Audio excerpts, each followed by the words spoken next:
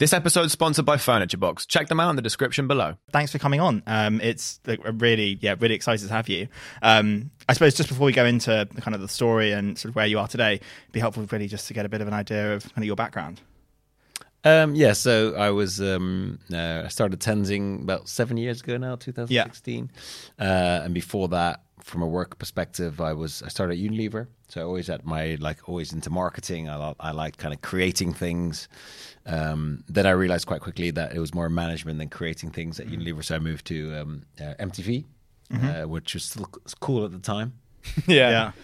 I had a great time at Unilever, by the way, as well. But a lot of my friends are still from there. And but MTV was just really cool as well. I think what was nice there is it was just when the social media stuff started kicking off. So it was before Facebook was around, and we had this local social media platform in the Netherlands that I was responsible for, together with one other. And then I remember Facebook coming. And I was like, "Oh, this could be quite big," and then it kind of just blew us away. And as did YouTube with MTV. You guys probably still kind of remember the MTV times. So I definitely do. MTV Cribs springs to mind. Yeah, exactly. Kind of, number one TV show. And I remember the time before YouTube was bought by Google, and I remember distinctly. I think I was in year 8 or year 9, and my friend said, "Oh, you got to see this video online. There's this thing called YouTube." And I said, "No, Google Video is what you should use." And he went, No, this YouTube thing's really good. And I was like, "Mate, this is Google, all right? Where's this YouTube thing going to be in a few years?" And here we are. Exactly. Another savvy business decision. Exactly. Good. But it was like before that, you would go, "Oh, have you seen this new video from whatever Nirvana?" And you just watch MTV for a week to see it come by once. Yeah. And then, of course, YouTube make that just kind of redundant every night. And it was quite funny because then it was, MTV started doing all the they were really ahead of the curve, and all the Big Brothers, and, I was actually there. Remember MTV Real Life? So they did all that kind of stuff. But then people were complaining, why don't you show the music anymore? Well, I said, if you'd watch the music, we would show more of it, but you're not watching that anymore. So that was it was a very, very interesting experience, and I learned a lot for the media side and the content side, and I bet. And the social side. And then moved to Red Bull, where I was for 8 years. I was head of marketing for the Netherlands, and then for Europe, and then for the UK. Yeah. Interesting. Okay, so you're sort of seasoned marketer. Yeah, if you like. And I've always liked the. More like create, not making an ad, but doing something that is nice for people and relevant for people, like events. I've always found really interesting. And go on. I was going to say, so from what I understand from your time at Red Bull, you were quite sort of important and significant in the process of taking it from just a drinks business to more of a media company. Can you sort of touch on that a little bit? Yeah, so the cool thing, of course, I had my FMCG background with Unilever, and then the content side with MTV. And when I joined Red Bull, YouTube wasn't, I didn't think YouTube, although I say MTV was ruined by YouTube, I don't think YouTube was actually even around by the time, when did YouTube launch? Was it 06? 206? Probably. Yeah, so something around that. So they either were not there or not. I don't think they were there yet. And then, what was cool about Red Bull, I was just there. I can't say I initiated that process or anything, but I was part of that amazing journey to go through from an energy drinks business to a pure content business that it is also today. And the cool thing about Red Bull was that they already did quite a lot. Of course, they had all their events already. So, and when the content thing became a thing, because of YouTube and all the kind of content platforms and the Facebooks and everything, they were already doing a lot of stuff that you essentially had to put a camera on. So that's one of the reasons they were also so well ahead of the curve. Okay. Yeah. And so where did the idea for Tenzing come from then? Speaking of which, I'm actually just going to crack mine. Yeah. What flavour is it you've got? I've got pineapple and passion fruit. Nice. And it's 100% plant-based, which obviously I endorse. That's just quite a fan of that. Yeah. Very cool design, by the way, if I can. This is not product placement, by the way. We were not paid to say this, but this is very cool. Yeah. Well, thank you. Cheers. I think it was so also actually I forgot to say in my I launched my own. Sorry, that's really good. Yeah. Sorry. Really awkward if you turned around and said the opposite. No, but I would have just stayed silent. Sorry, please. No. You tell me more. How great is it? No, it's really refreshing. Yeah. It doesn't I wouldn't, if you didn't tell me this was an energy drink, I would not think this is an energy drink. I'm going to try mine. Which I like. In general, I'm quite anti-energy drinks. Yeah. you know, Because they're just so unhealthy for you. well, yeah, but that's sort of the thing. Now it sounds like we're doing a sponsor. It does. It really but does. There's got to be another way, you know. But this doesn't. This feels like it's sort of like the equivalent of drinking something. Right. That really is actually delicious. Yeah, I want to try a bit of yours. You after. should. Yeah. It's sort of like the equivalent of drinking something like a hard seltzer if you're drinking alcohol compared to drinking like a beer. It's like it's like the equivalent of that. Like that doesn't feel like I didn't sip that and go, okay, that's probably messing me up. Yeah. True, Right. isn't it? No, it tastes clean. It tastes clean. Yeah. I love that. Wow. Oh, cool. Well, thank you very much. Wow. No, sorry. Side note. Yeah. Sorry. So yeah, where did the idea come from? Well, so I actually forgot one bit in my working life was that I started my own business during my other work. Okay. Which was I thought I started a fashion business, started at the bottom with socks. Okay. And it was like also at the beginning of the internet. And I thought, okay, what is a fashion item that people don't need to now? Of course, that's all normal. But you would back in the day, you wouldn't go, well, I'm just going to buy some pants and never try them on. Yeah. So I thought, what's an item that you can actually, put through the mail? We wouldn't try it. It was a sock. So and I thought, and it was also, I still remember when I was young, there was these boxer shorts were always like, you could get them for like £2, and then like Marky Mark, I don't, Yeah. The Calvin Klein, Klein stuff came along, and I was like, now people buying boxer shorts for like 50 quid. Yeah. And you don't really see a boxer shirt that much. And I think but the sock had not been revolutionized, so that's what I set myself out to do. I was going to revolutionize the sock online business. You can send it through the mail, and it was quite a nice concept. It was like it was a doctor that would prescribe you a sock, so you do an online a psychological test. Oh, cool. It was like I showed you like a carrot and said, "What do you see?" And like just all bullshit. Yeah. And then at the end of this whole thing, it would prescribe you a sock, and it was really nice in a doctor's little thing with a little prescription note. It said, "Wear once daily with clothes." Okay. Right. Yeah. So it was quite, and it was actually before Happy Socks was even around. Right. Okay. But then I just got my job at Red Bull, and I really enjoyed that. So I thought, okay, well, let's just sell that. And I didn't, not that I earned any money, I just didn't make any loss, which is quite, I thought, a good thing for That's your a good first venture. exactly. Yeah, for a first venture. And That's still that's a good socks. thing. I still wear those socks to this day. Interesting. But what I learned a lot from that is that, is you have to do a business that you know a lot about. I at least thought. So because I didn't know anything really about fashion or online business. The concept I think was spot on, but I didn't really know a lot about it. And then secondly, you have to do something that you enjoy doing. So I loved making that brand. Like that's what I'm talking passionately about. Yeah. We did a socks only fashion show on the Amsterdam International Fashion Week with models wearing only socks. Got a lot of press. Only I socks. bet. Yeah, I bet. So I love that. But then after it was launched, it was very kind of operational. So it's like the websites had to keep going. It was also before like you had all these agencies that would do the fulfillment for you. I'm with you. You needed like a minimum 50,000 socks. So me and my girlfriend at the time, we were like, folding these socks ourselves into these packaging and writing those notes. And after a while, it gets kind of, so I didn't really enjoy the business, running a socks business that much. Okay. And thirdly, I learned like you have to go all in. Like I did it next to the job, I was like, do this on the side, and you can't do those things. So, but I did get my like bug for starting something going. That's interesting, actually. Just picking up on that point, why do you think you can't run a business alongside a full-time job? Because there are some people that may disagree with that have built kind of successful businesses. Yeah, Whenever well, that's you a watch very Dragon's good question Den. because I actually by that mean psychological. You have to go all in. Okay.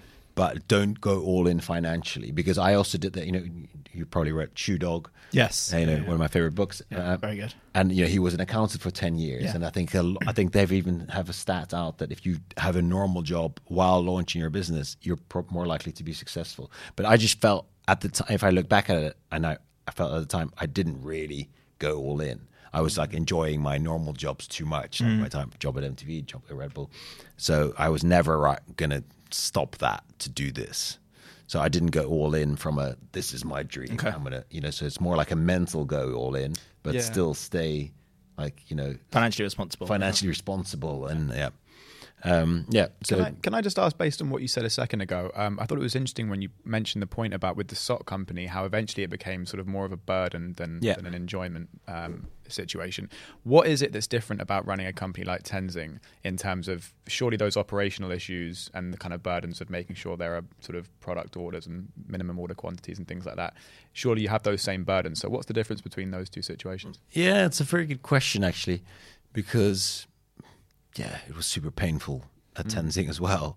But I think it's the commitment thing. It's like I believe in all my being that it should be possible and it should be a thing to drink, to get energy from plants and not to have to, have artificial ingredients or loads of sugar or be marketed by carbon guzzling stunts.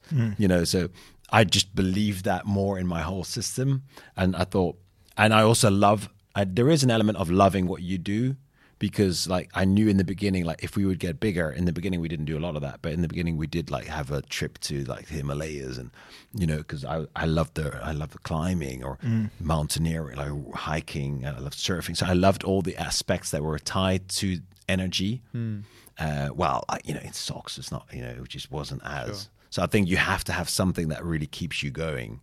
Also the sustainability angle at Tenzing, I was really keen on that one. And we actually did it for charity as well with the socks, but I was just not as connected with that emotionally that I was with Tenzing. So I think it's a difference of like, I'm really want to make this happen and like do something that you can't go back on there. Totally. Yeah. So if we go back to the very beginning of Tenzing, you're working at Red Bull, you have the idea. How does the idea come about? And then what makes you think about actually pursuing it? So I was like, also, I think I left Red Bull, and I'd been there for 8 years, and I've always, to be honest, great colleagues and a great brand, but I'd come disenchanted with the product a bit, and so I thought, okay, so I left, and I thought, it wasn't like a clear cut, I'm going to start my own business. And then there was a bit like, should I work for another company? Should I start my own consultancy, whatever? But actually, quite clearly, and soon I found out, no, this is what I want to do, and it came back. So the very beginning concept was, and it still is, energy that's plant-based, low calorie, and sustainable. Let's go find if that's possible. How would that look? How would that taste? And that was the beginning. So what's the very first step? So you have the idea, because I think for anyone that might think about having a product-based business, I think the hardest question is probably capital. But second to that, the hardest question is I don't even know where to start. I mean, if I was to start a Coke-based drink, I would have no idea how to go about doing that. So how did you know what to do and where to go? So there was a two-step approach. Sounds really calculated now, but that was like, just like the thing to. So first of all, obviously, it's like I had a job that brought money in, and then I didn't. So it was like, okay, so my wife and I had small children at the time living in London. Not the cheapest place to live. So it was like, okay, I made a whole, and so I said to my wife, I said, like, I want to do this. And she was like, I don't think so, in first instance. And I said, like, give me a month. And I built the business plan a bit. And also looked at our financial situation. I said, okay, what are all the things that we have to stop doing? We had to move to a smaller house, all that kind of stuff. And then I remember presenting to her, and I remember her words really well. She was like, "This could work." That was literally, and she's also actually kind of in the marketing business space. Right. So getting her validation was the first kind of little important moment. And then, but we did have to move house, all that stuff.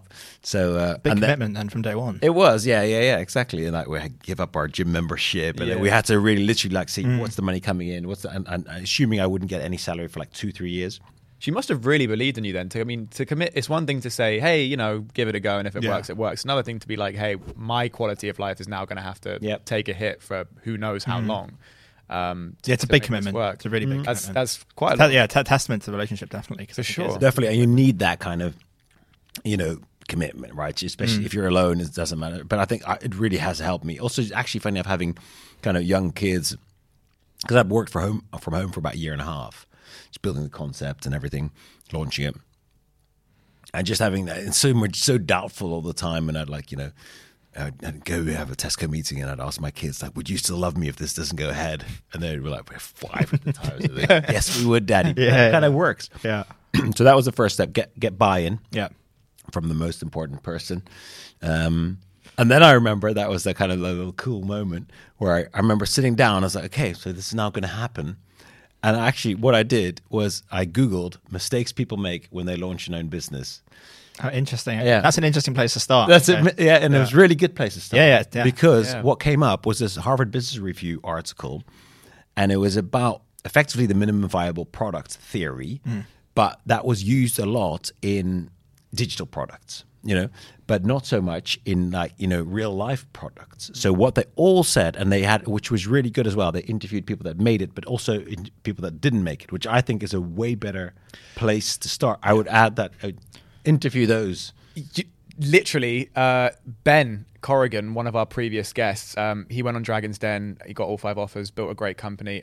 But he's often said, when I told him about the idea of this podcast before we'd launched, he said, I've always been interested in the idea of like hearing from people whose businesses failed. Yeah. Because that's you learn a lot. Because you learn more from your failures. And he's said that for years. So that really just hearing you should do that. You know why? It's also actually, the answer is really simple, why you learn more from them. Because if you launch a business and it goes well, you never really know why it goes well. Yeah. Because that's a piece of inside knowledge, right? It's like it's all these things that you do, and then you keep going at it, and then. But if it goes wrong, it's usually one reason. Yeah. So and then you could at least tell other people, don't do that. Yeah. Completely. I mean, you look at someone like, I don't know, in music, like Ed Sheeran was busking, I think, every day for like at least a year, every single day. Yeah. That's very different to, a teen pop star getting signed by a label, having a summer single that goes to #1 and then never being heard of again. Yeah, true.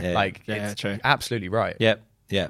So I Googled that, and then it said, look, go to validate your product, which again, like you argue is nothing new, but also if you're in my aspect, and then actually, because people always think, it's so hard to create the product. But actually, that's the relatively, what I also found was interesting is that when you're at a big company, you can get a meeting with everyone, right? Because you could just go, look, whatever. I had massive budgets, huge teams. I was get me a meeting with the head of Sky Sport, whatever, and they'd come to my office with it. So what's interesting there from a psychological point of view, you don't need anyone. Effectively, really, that's true, right? Yeah. And then as soon as you start for your business, you need people.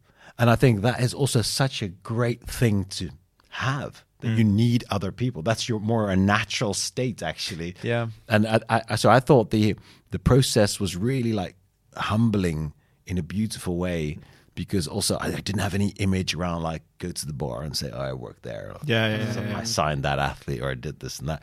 I was just like, what do you do? Nothing really. I'm working on this thing. And it was more painful than I would have thought emotionally, actually. But also you need those people, and people are willing to help. So I was just looking for, I spoke to professors and doctors, like, because the cool thing, if you launch something new, because like, let's say an energy drink or a Coca-Cola, these were launched hundreds of years ago, right? Or energy drink 30 years ago. So back then they had different science, different habits, different things were important. And the good thing is that, let's say Coca-Cola, if you could ask the CEO of Coca-Cola, would you rather make your Coca-Cola healthy, and you wouldn't lose any business? What would he say? Oh, yeah. Of course he'd say yes, yeah. but he can't, because he's stuck with this product that people like, and it's full of sugar or full of aspartame. So, and then when you start again, you go, look, I'm going to start from scratch. Like, what is important now? Like, all these artificial sweeteners, we're getting a lot of bad press. No one cared about artificial sweeteners 30 years ago. So you could just start again, and that's the cool thing. You speak to all these people. Also like, how much caffeine do you actually need? How much sugar do you actually need? So sugar was actually a big topic. Yeah. For me, actually, it was even before the sugar tax was around. Right. I mean, it was already kind of a topic, but for me, it was like, how much do you actually need for energy as opposed to taste? So I know I'm going a bit off topic now. No, please. But I thought that was a really interesting one, because because every drink in the market is got 11% sugar in it. So whether it's an orange juice, an apple juice, a Coke, a Red Bull, Monster, 11% sugar. So You almost don't want to know the figures. 'cause Oh it no! just makes I it so tried to much cut out better. sugar at one point. 'Cause Yeah. I've seen so many I've read studies on how bad sugar is and watched plenty of videos on it. It's in everything. At Yeah. one point, I tried to say I'm going to quit sugar for a week, and I went to I think Tesco, Sainsbury's. I tried to buy like a salad pot or something. Even that had sugar in Yeah. it. It's in everything. So you're absolutely right. It's But I'm talking about drinks and specifically Yeah. here. That they all have 11%. So if you take the sugar out, all the artificial sweeteners are brought to that level, the level that have become accustomed to. So when I found out through the doctors and nutritionists, what you need is about 4.5% sugar, because that's the same as your blood sugar levels. Right. So you don't get that spike and the crash. Yeah. So you get enough energy. So if there's nothing in there and you have sweeteners, your body thinks it's getting sugar, but it's actually not. So you get this insulin spike and blah, blah, blah. So the perfect amount is 4. So sugar's not bad. You need sugar. So the doctor I worked with was really cool. He said, look, if you go on an IV drip and they don't put a bit of sugar and salt in there, that 4.5%, you will die. Wow. So you Okay. just need sugar, Yeah. but you don't need that much. What like the monsters have in there is just for flavor, not for effect. Yeah. So those are kind of things in the product and you can just find out, like you just by Googling, by speaking to people. But this article said, go to market, validate their products. So what I did, I thought, okay, in the beginning, I thought I want to go into like the gym bouldering space. I want to go to like offices. I don't want to go to universities. Sorry. And so what I did, I just went to I went to the Google office, for instance, and I had my little bottles, all these different flavors. I had my name, but I had like a little like different kind of designs. Yeah. And I just said, look, I love I got a meeting through friends or whatever. And I said, I want to launch this product, but I just love your input. Like, would you sell a thing like this? Which flavor do you like? Which design do you like? And then what happens is you don't sell it to them. You actually ask for their opinion. Yeah. And everyone then gives their opinion. And they all said, we'll take this. Yeah. So looking back, I should have done that way more. This was more to validate my product. Okay. And then I thought, this is going to be super easy. I then made the product, went to market with it, and no one wanted it anymore because then you go into the selling mode. Yeah. So that would be my big tip. Just go to market because the whole saying of like everyone thinks their own baby is the most beautiful baby. Yeah. So if you've co-created this thing, actually, you don't have to fake it. You can go like, oh, I remember someone said, I didn't think the design is natural enough. And it's also really cool, the idea of like going to someone saying, hey, what do you think of this? Knowing at least in your head, it's a great product. If you genuinely are adding value to people, if you go to someone and say, hey, try this, and they try it and they like it, they are just going to want it. Yeah. And as you said, that's a customer that you've got without having to sell. Exactly. And it's like no one likes being sold to. Right. No. But everyone likes giving advice. Yeah, of course. On branding, I wanted to ask, I wanted to touch on something you said a second ago, which is obviously all of these drinks have an 11% sugar level and things like that. And we touched on how obviously the opinion everyone has about energy drinks being really bad for you, really unhealthy, and filled with sugar. And as I said to you, I think it was before we went on air, I don't drink energy drinks. I've never liked them. I used to drink them when I was younger, but again, for that thing of I know there's a lot of shit in them. Yeah. And I'm actually, by the way, really happy that I got to try a Tenzing for the first time on air because I didn't want to have a biased opinion. And this is actually really nice and it is really refreshing. And I'm not just saying that. So what I'm curious about is in this industry, how do you shake the stigma for people like me? If I wasn't interviewing you, I don't know if I would have tried Tenzing because I would have heard energy drink and immediately switched off. Yeah. So how do you shake that aside from just listing the fact that it's plant-based and it's refreshing? If only I knew. Converting the unconverted. So what is also, I think if you want to start your own business, I think it's crucial that you're extremely naive because it's so much tougher than you think. And I actually thought, because I knew there was worries. I was in this industry for a long time. So I knew that people thought, oh, I worry about the artificial. Exactly. It wasn't any rocket science. People know that you could find that out if you weren't in the industry. It was like, that was like readily available data. People worry, and they worry about the artificial side and the high sugar. So I thought, super easy. I launched something that's plant-based, low calorie. People lap it up, but it doesn't work that way. So you launch it, people don't get it. It's like yourself, right? Yeah. You might have read about it before, you still wouldn't try it. So it's really... Or you don't believe it. You think there must be a catch. There's something they'll use to make it, Yeah, exactly. So and I think that's kind of another really important bit. It takes time. It's that classic thing about, what's the most likelihood of you getting solar panels on your roof is when your neighbor has them. right? Because you see them up there, you feel a bit missed out. Like, Some validation, I suppose. Some validation, Social proof, yeah. some social proof. So again, and that's the thing why you've got to stick it out, because the more we sell, the more people drink us, the more people will drink us, you know? I think it's just that it's also partly like, that's why you have to have that long runway. If every time I speak to someone who goes, oh yeah, I'm launching this business, I want to do an exit in 2 years, I'm like, it's never going to work. Good luck. Yeah. You've always got these anomalies or like, oh yeah, that scaled so quickly. But usually they've been going, like Oatly is a great example, right? They launched in the 80s or the 90s. Yeah.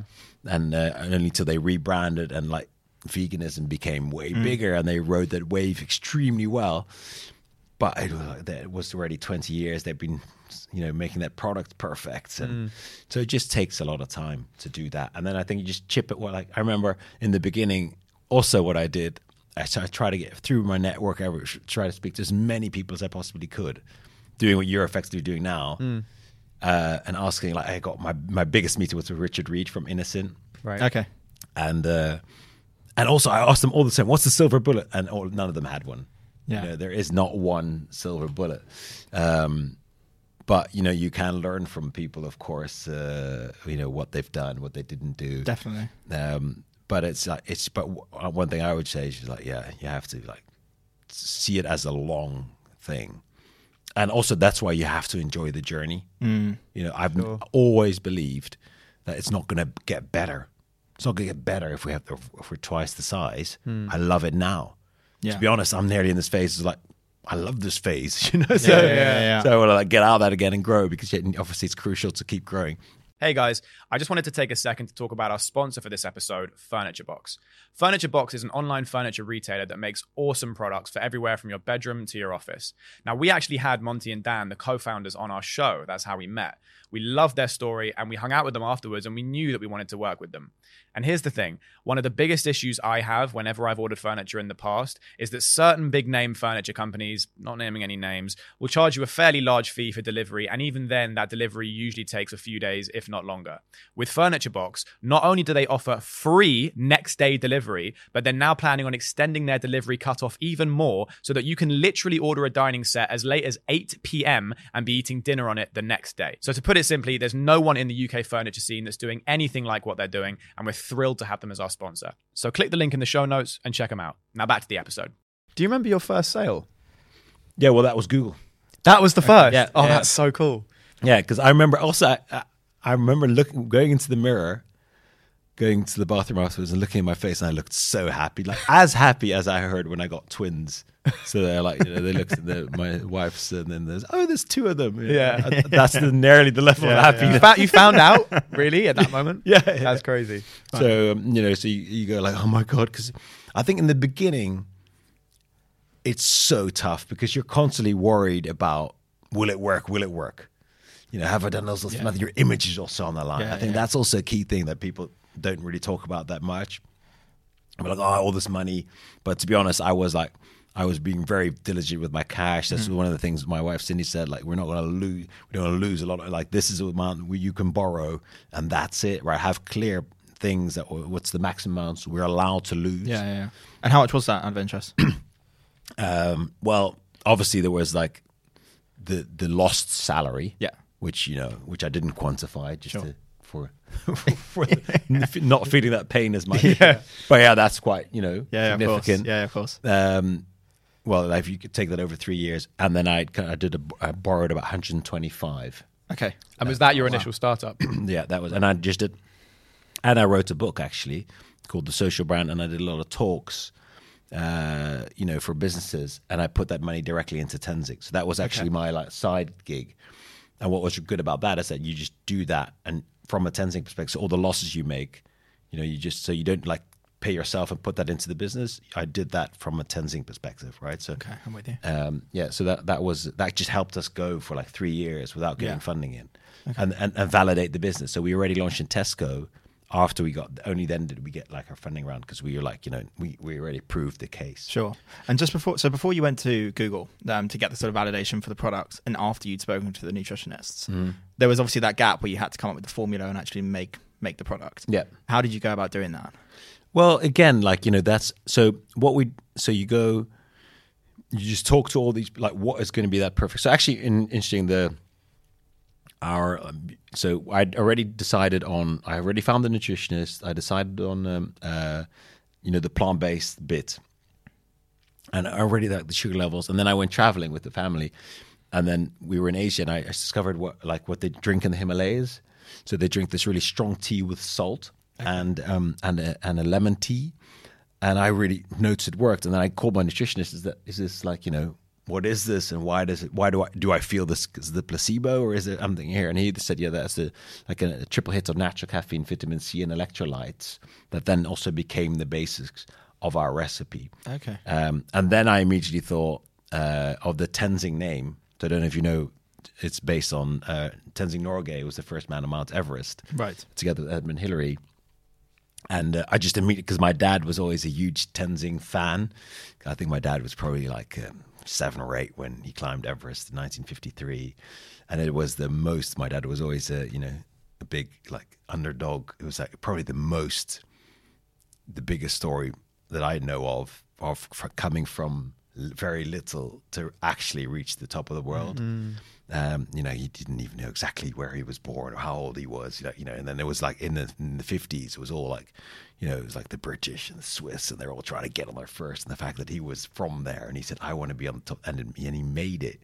It's just incredible. Yeah, impressive. Yeah. So, and I always, remember that story from my dad. And then I thought, then just like Tenzing came to me. It was available because it's always very hard to find a name. Of course. Every entrepreneur, I think, or artist has gone through the domain name process. Definitely. Of a domain name. The domain's free. Oh, but it's taken on Instagram. Yeah. But it's free on Twitter. But it's taken on. Yeah. By a faceless account with no followers. Yeah. Give us the username.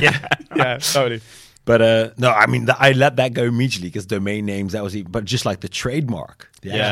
Or you got to think in the drink space, it's the same trademark as beer, juices, all soft drinks, all energy drinks. So, and I always thought start small, but the principle of like, why couldn't it be a global brand? So I wanted to have the European and the American trademark, which, imagine all the names gone globally in those categories. Yeah. So imagine. And then this thing came. It was actually a moment that was probably one of my most nearly spiritual moments, because it's one of those like finding a name. I thought up to that point was just annoying, because the ingredient, like I said, the ingredient process was cool. Speak to doctors, finding a name. Everything was gone. Everything I had was gone. And then this came to me, and then it was available.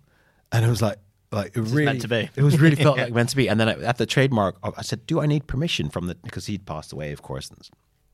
And said, "Do I need permission from the family?" And they went, "No, you don't, because it's a very normal name there. It's like, say someone from India or Nepal would call their drink John." Yeah. But I was like, I want, and he's like, maybe best not to, because it might be a PR risk or whatever. And I'm like, no, I'm going, and I'm going to find them, and I want to get their permission.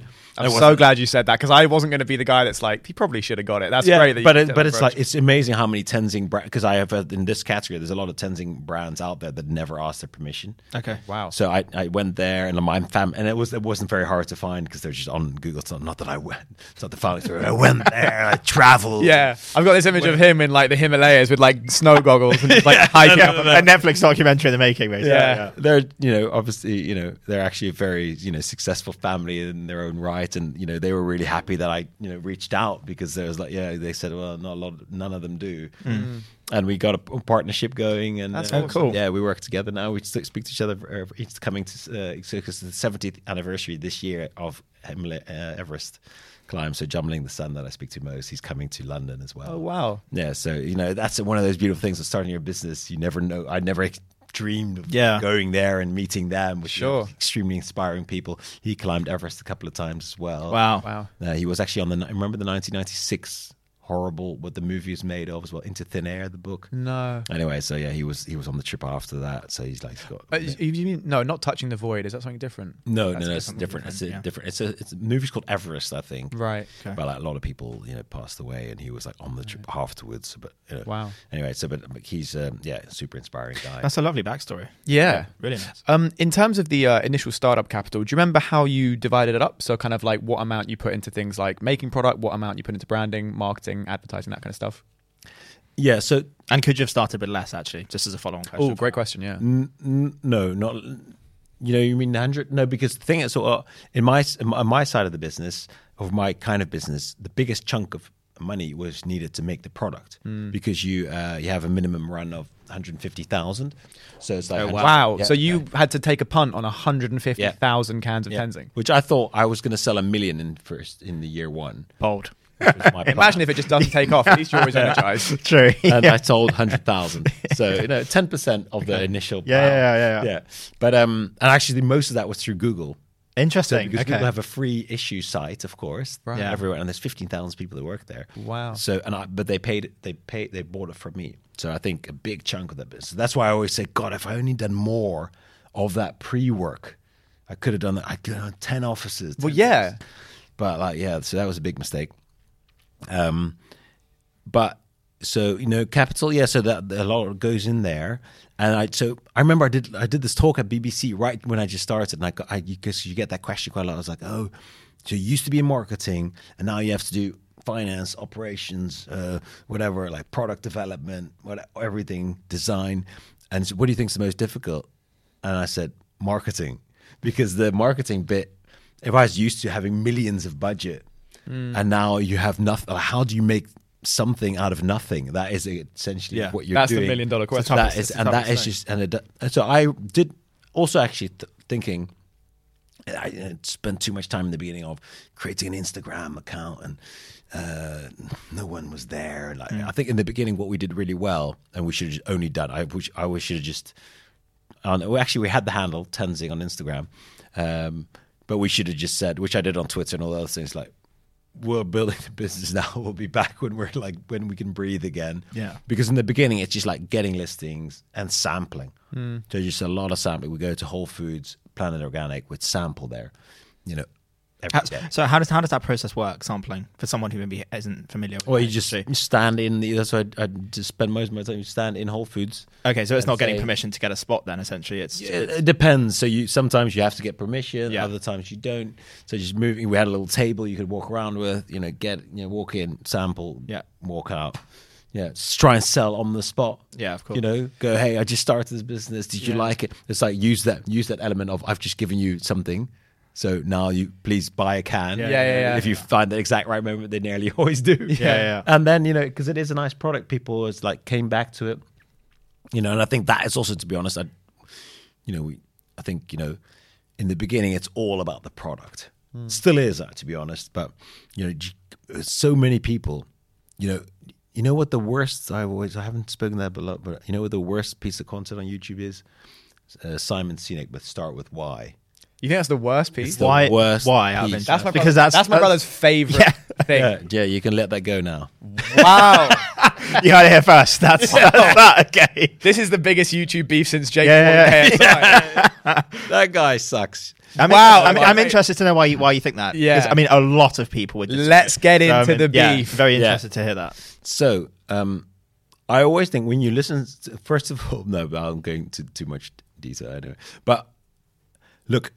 That there is an extra thing behind your brand, for instance, for us that we said we're from nature and we want to give back to nature, is a driving force for me to keep going.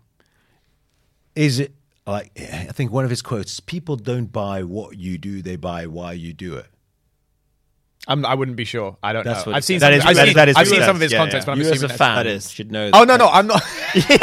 I've seen a couple of his videos, and I think it was pretty cool. But I'm not my brother's a really big fan of his, but I don't know much about him. No, but it's basically what I don't think is good is that it's just not true. Right. So if you think about, he used the Apple example. People don't buy what you do; they buy why you do it. And Apple was their why was they wanted to change the world. They want to think different, change the world. But that's not how they started, right? They started because Steve Wozniak was this massive computer nerd, built the best computer. And Steve Jobs was this great kind of marketing sales guy, and they packaged it up really nicely and sold their first computer. So the first thing they did, there was no such thing as a little small computer at the time. You had to build them up yourself. So they were a couple of guys in the garage trying to build the best computer they had. They didn't start with why. They didn't go, God, we want to change the world. Yeah. What do we do? self-help books, Yeah. festival. No, let's do computers. They didn't start with why. And I know maybe he doesn't mean it that way, but I think what's interesting is that a lot of entrepreneurs start with why. So I've had people I do talk and be like, I found my why. That must annoy you so much. I'm gonna. That's why it started moaning, because a lot of people were coming to me with that. So my why is, so there's a lot of people now, and it's Brexit, and people are like, we have to get together more, and my why is I want to bring people together. And I'm like, okay, what's the product? I'm not sure yet, but I'm thinking about a cookie. Literal conversations. Wow. I've had. Okay. I've got a logo. It's like a heart-shaped cookie. I'm like, so I think having a purpose behind it, it's mainly in the beginning to keep yourself going. But I think why do people start drinking us? Because they need a bit of energy. They don't like, maybe, it looks a bit more natural, the packaging. They then pick it up and go, oh, this looks quite natural. They have a sip, like yourself, and go, oh, this tastes great. You wouldn't have drank that because my why. No. You know what I mean? So he's just taking a concept. Anyway, I don't want to. Okay. It's interesting to hear your point of view. And actually, to be honest, when you talk about it like that, I don't actually disagree, because people buy the product. Yeah. I think ultimately, if you have a really good product that stands above the competition, Red Bull's an amazing example. Red Bull, when they started, it was like there was no such thing as a drink that gave you energy. So they didn't have any Formula One teams. They didn't have any extreme sports. It was a drink that gave you energy, and that alone built that. So in the beginning, you always have to get your product amazingly straight and amazingly well, and then you kind of, and it's good to have it intrinsically built in, your kind of whatever you call it, why or purpose or like the bigger thing, because it's and so I probably got one of the most purposeful brands, at least on the energy shelf for sure, right? We carbon label, or a B Corp, but I think it just starts with, you have to get the product right. Yeah. Do you think there's an argument for, because I'm really into that kind of stuff, and I was actually about to say I like that you're a B Corp, and I noticed that on the back of the tin, or the can. But do you think there's an argument from a marketing perspective to market different parts of the brand to different people, i.e. to the people who are in sustainability, run some sort of campaign that emphasizes the fact that you're sustainable, to the people who just want an energy drink that doesn't have any crap in it, market it as an energy drink to those people? Or do you think it's more like we have a general sort of angle and we focus on that? I think the latter is probably the best in the beginning. Because you don't have the money yet to look at those audiences and find those audiences. Look, what I believe in actually as well is like that kind of, it's more you do that through the channel strategy. So like in our case, Google was our way into offices, so then people would drink it like as a office drink, which was quite relevant for us, because actually with Red Bull and Monster, I heard in the beginning people were like, I always have my Red Bull in a mug because I don't want to be seen with a Red Bull, because people think I have a hangover, right? Or like I don't want to be seen with a Monster. So there's quite a bit of a shame actually around energy drinks in the office space. So I didn't know that. Yeah, so I can believe that. Yeah, I can believe that. Yeah. So with us, I mean, not everyone, but a lot of people do. So with us, it's like you can be proud to be seen with this because it's B Corp. It's like so there is this element that it all kind of works together.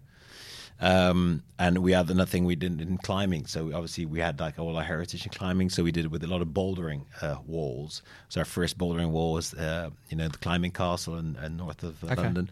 It was all like a vegan cafe and a really cool climbing spot. That's where we was one of our first places we launched. Oh, cool. And now we're in kind of 90% of the bouldering walls in the UK, and we're selling drink there. So interesting. I think find those communities. I'm a big believer in that. Focusing on community and kind of make it big there. Touching on Red Bull briefly, my first thought when I first read that you worked at Red Bull and then started this is there not some sort of competitor clause that you've worked at Red Bull, you can't now go and start your own energy drink? It's always like timed. It's always a time frame. Yeah. So I made sure that I was outside the time. Okay.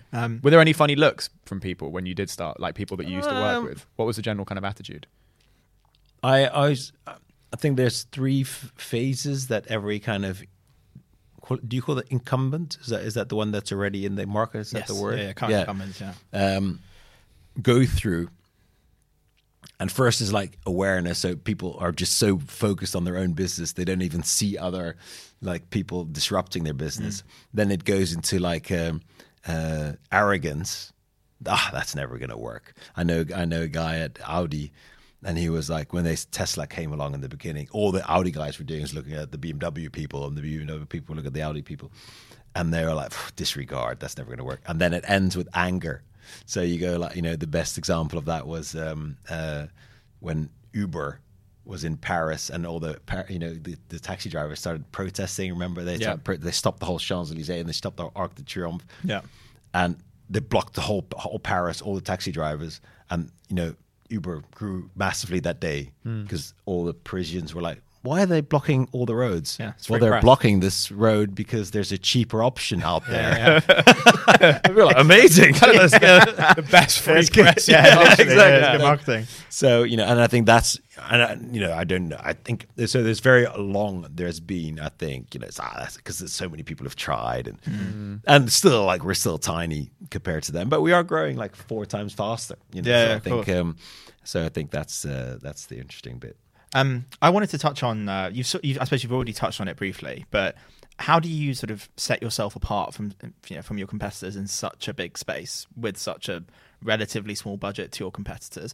As I say, you touched on it briefly with, looking after communities and having certain sort of standards to your product, but any other marketing strategies that you think have worked particularly well that people can take away? Well, I think I want to kind of expand on the community thing because if there's ever so again, that's why I think also with this last thing I'll say about it, with the start with why, always look at who gives the advice, and I think he was like a marketing or an advertising executive that came up with a great line.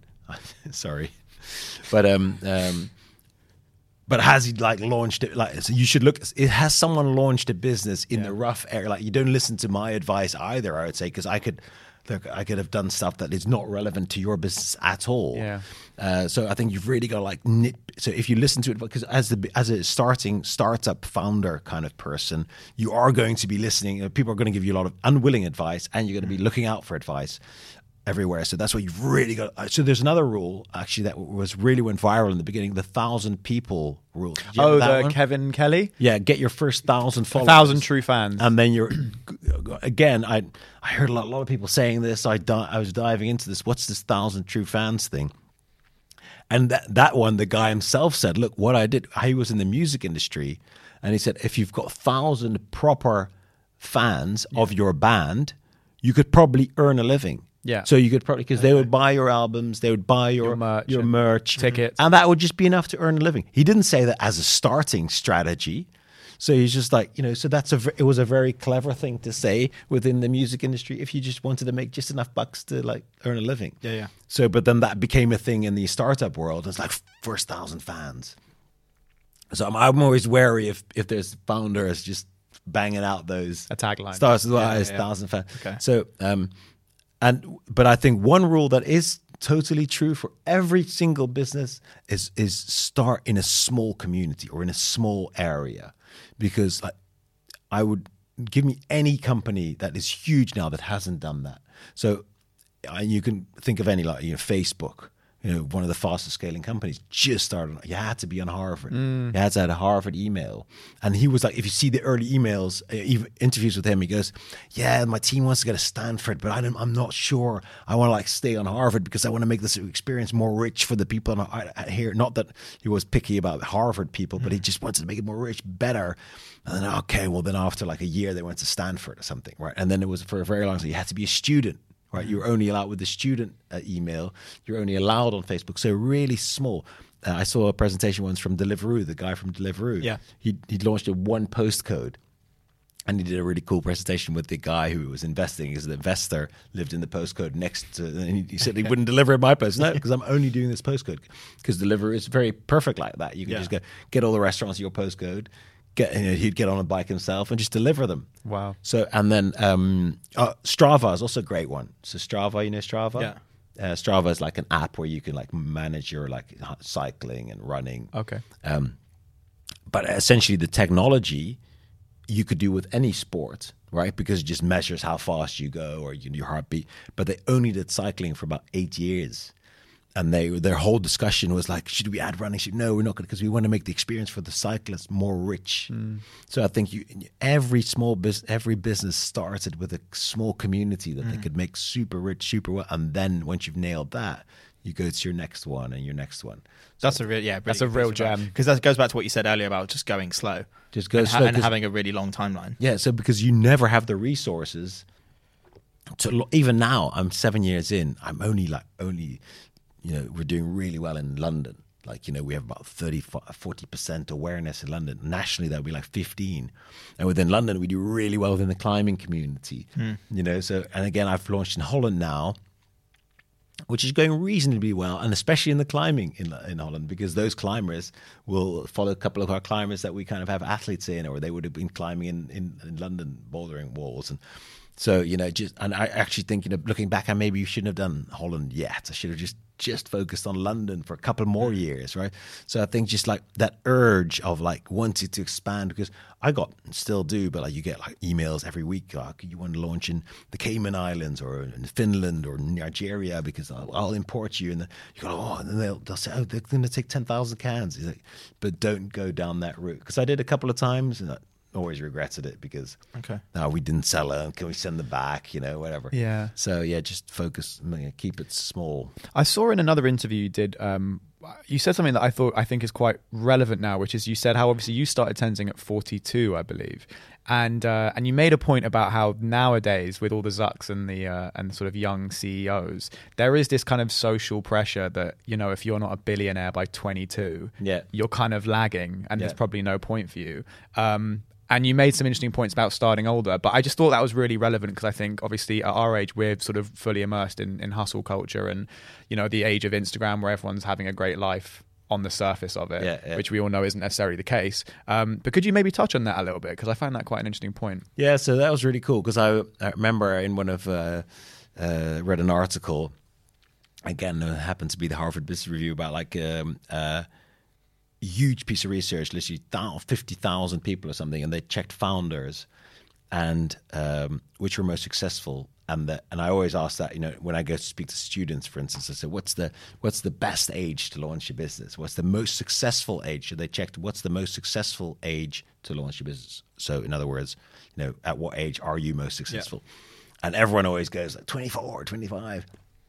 And it's 42, which I happen to be exactly 42. Okay. Just skewed the numbers. Yeah, no, exactly. What do you know? I started then. But that's the most started, the most successful, and then that's the most started is 42. That's why the question is even better, because you're like, what's the average age that people start the most companies? Is 42, and the most successful age I think is 45. Oh, really? Yeah. Okay, interesting. Colonel Sanders does skew that a little bit, to be honest with you. But I think actually, I also, from my own experience, it makes so much sense, because I think you've still got all the energy you need, right? There's not like, obviously you can't be like maybe a pro footballer anymore, but at 42, you still got every energy you need for like at least, the next 10, 15, 20 years. And you've got all the experience, so you got all the network, the contacts, the experience in your field. So I think, it actually makes a lot of sense. And also it takes the pressure off, I think is an important one. Like you don't have to, I think, that's another also actually I think that all the successful founders have in common. It's not a recipe for success, but I think it's much more finding what you're good at than finding like a gap in the market. If you think about like the Fever Tree guys, for instance, really interesting, right? One was like a gin. He was a CEO of a gin company, and the other was an advertising guy who made, whatever. I think he came up with 3 quarts of your drink as a tonic, so you might as well mix it with the best. And, them together was perfect, because the one guy knew everything about gin, and the other guy knew everything about how to launch a brand. So that combo was perfect. Zuckerberg was so young, so you get these, because he was just like in this new world of, he was the best programmer that there had ever been, right? Like he was on Harvard, like he was like amazingly good. He didn't find a gap in the market, unless he's even the social he created network. A new market. Well, he stole the idea, which was like, you could even argue that now I'm going to sound like a negative person. Well, like the call is sending shots on everyone. But the fact that you could argue the fact that he has no problem with stealing ideas and launching them in a better way is what he did his whole career. Yeah. Right, and you could argue that's a very smart move. So he then he saw shit Instagram story, that, then the stories, everything. Yeah. Just pick something up and better and do that well. So I think you have to be really good at something. So that's why it also, again, if you're younger, find something you love doing and hone in on that. Maybe you're not going to start a business. Who cares? It's not like life's better if you start a business or anything. But if you do, then you're really good at something, and then you've got a good shot of launching something that in the field that you're good at, as opposed to, I found this idea, I saw this thing in America, and I'm going to launch it now. Those don't work as often, I think. Just because I'm conscious of time, I really wanted to get your opinion on this as a marketing expert, because I'm really passionate about branding and marketing. And I think my question is, in the age of social media where content is king and everyone's making it, how do you stand out? Don't go on social media. Well, what's the part of my book I said is that it's called The Social Brand, but it's about being social as opposed to being on social media per se. It's like, so for instance, we did a lot with running. So again, from a community perspective, we started with climbing. Then at one point we said, okay, let's add another community that can we add value here?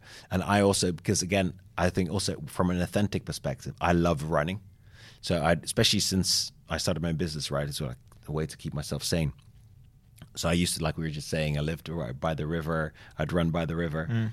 And at one point I came home and I read an article that it said, it's actually sometimes you might as well not run in London because the pollution is so bad. So it negates all the positive effects of running. Oh, really? That's terrifying fact. I know. So depressing. So also me as a passionate runner, doing that to keep physically sane and safe. And then it was from Imperial College, that data. And then I reached out and I said, look, you published it, but can we not do something more with it? And then we linked that data. So we built an app with their data and we linked it with Strava. Okay. So we said it was like the Tenzing Clean Air Tracker. It's still live.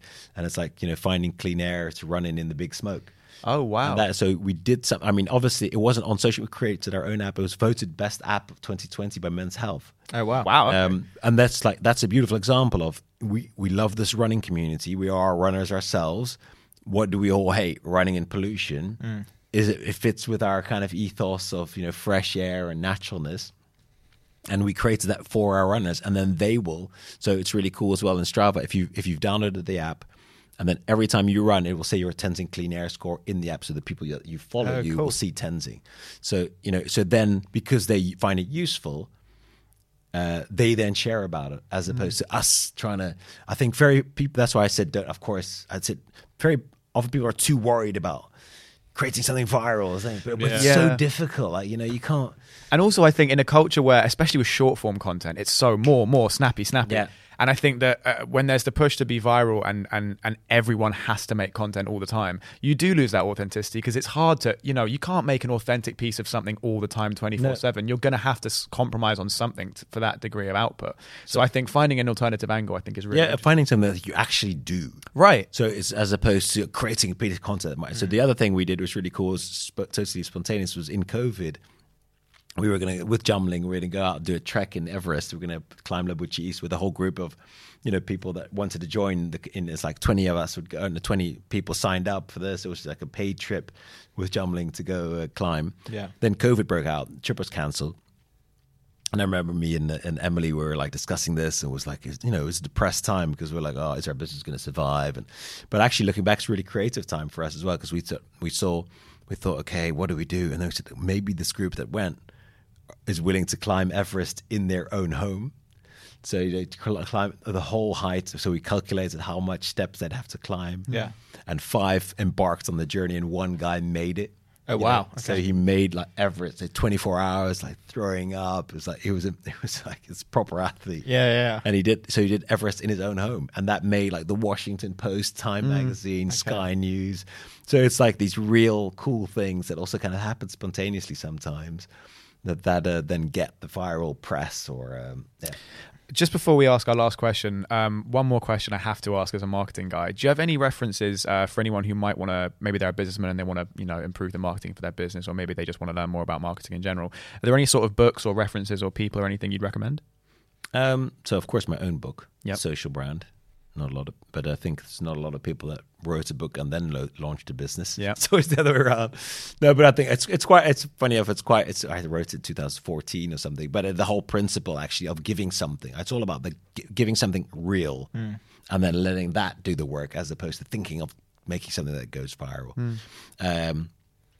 But I don't know if you can learn a lot from it, but I just love the Shoe Dog book so much. I think it's probably one of my top three favorites. From someone who doesn't like reading, and I absolutely love that book. Because I thought what was so cool about, I think if you're an aspiring, and I really, obviously Nike is like, out there, but I think how he wrote that, it really related with me, as in like, God, it's tough. And it's like, he was so honest. And also what I learned from that actually, because one of the things, so you read it as well?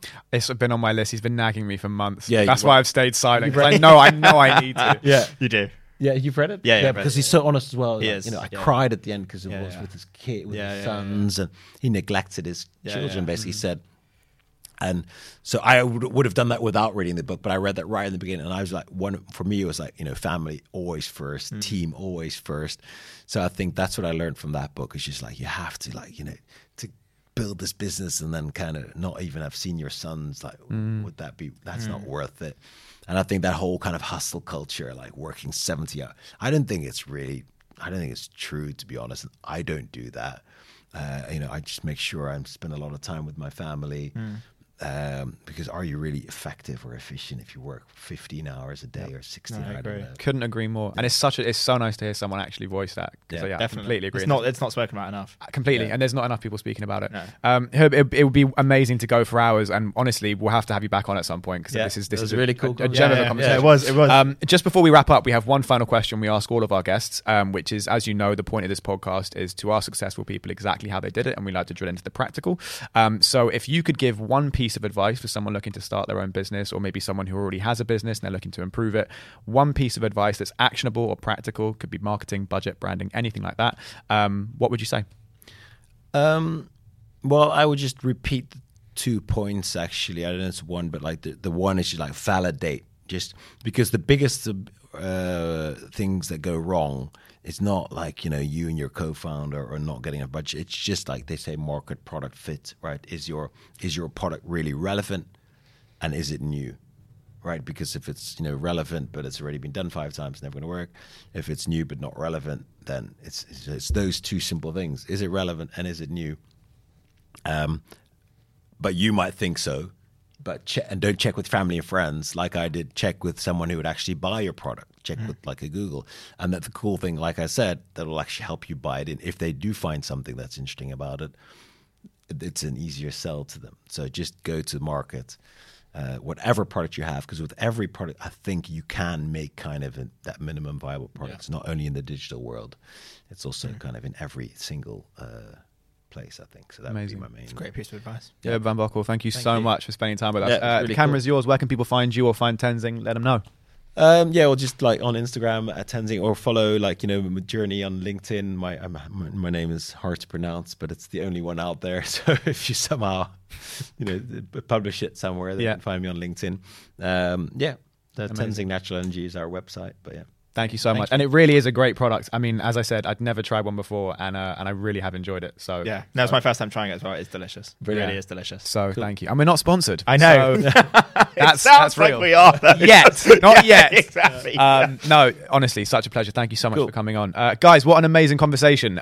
So many gems. If you enjoyed it, make sure to rate 5 stars on whatever audio platform you're listening on. And obviously, if you're watching on YouTube, then subscribe, turn on post notifications. We've got plenty of interesting conversations coming. And a huge thank you to Huib for coming along today. And we'll see you in the next one. Take care. Thanks a lot. Cool. Thank you.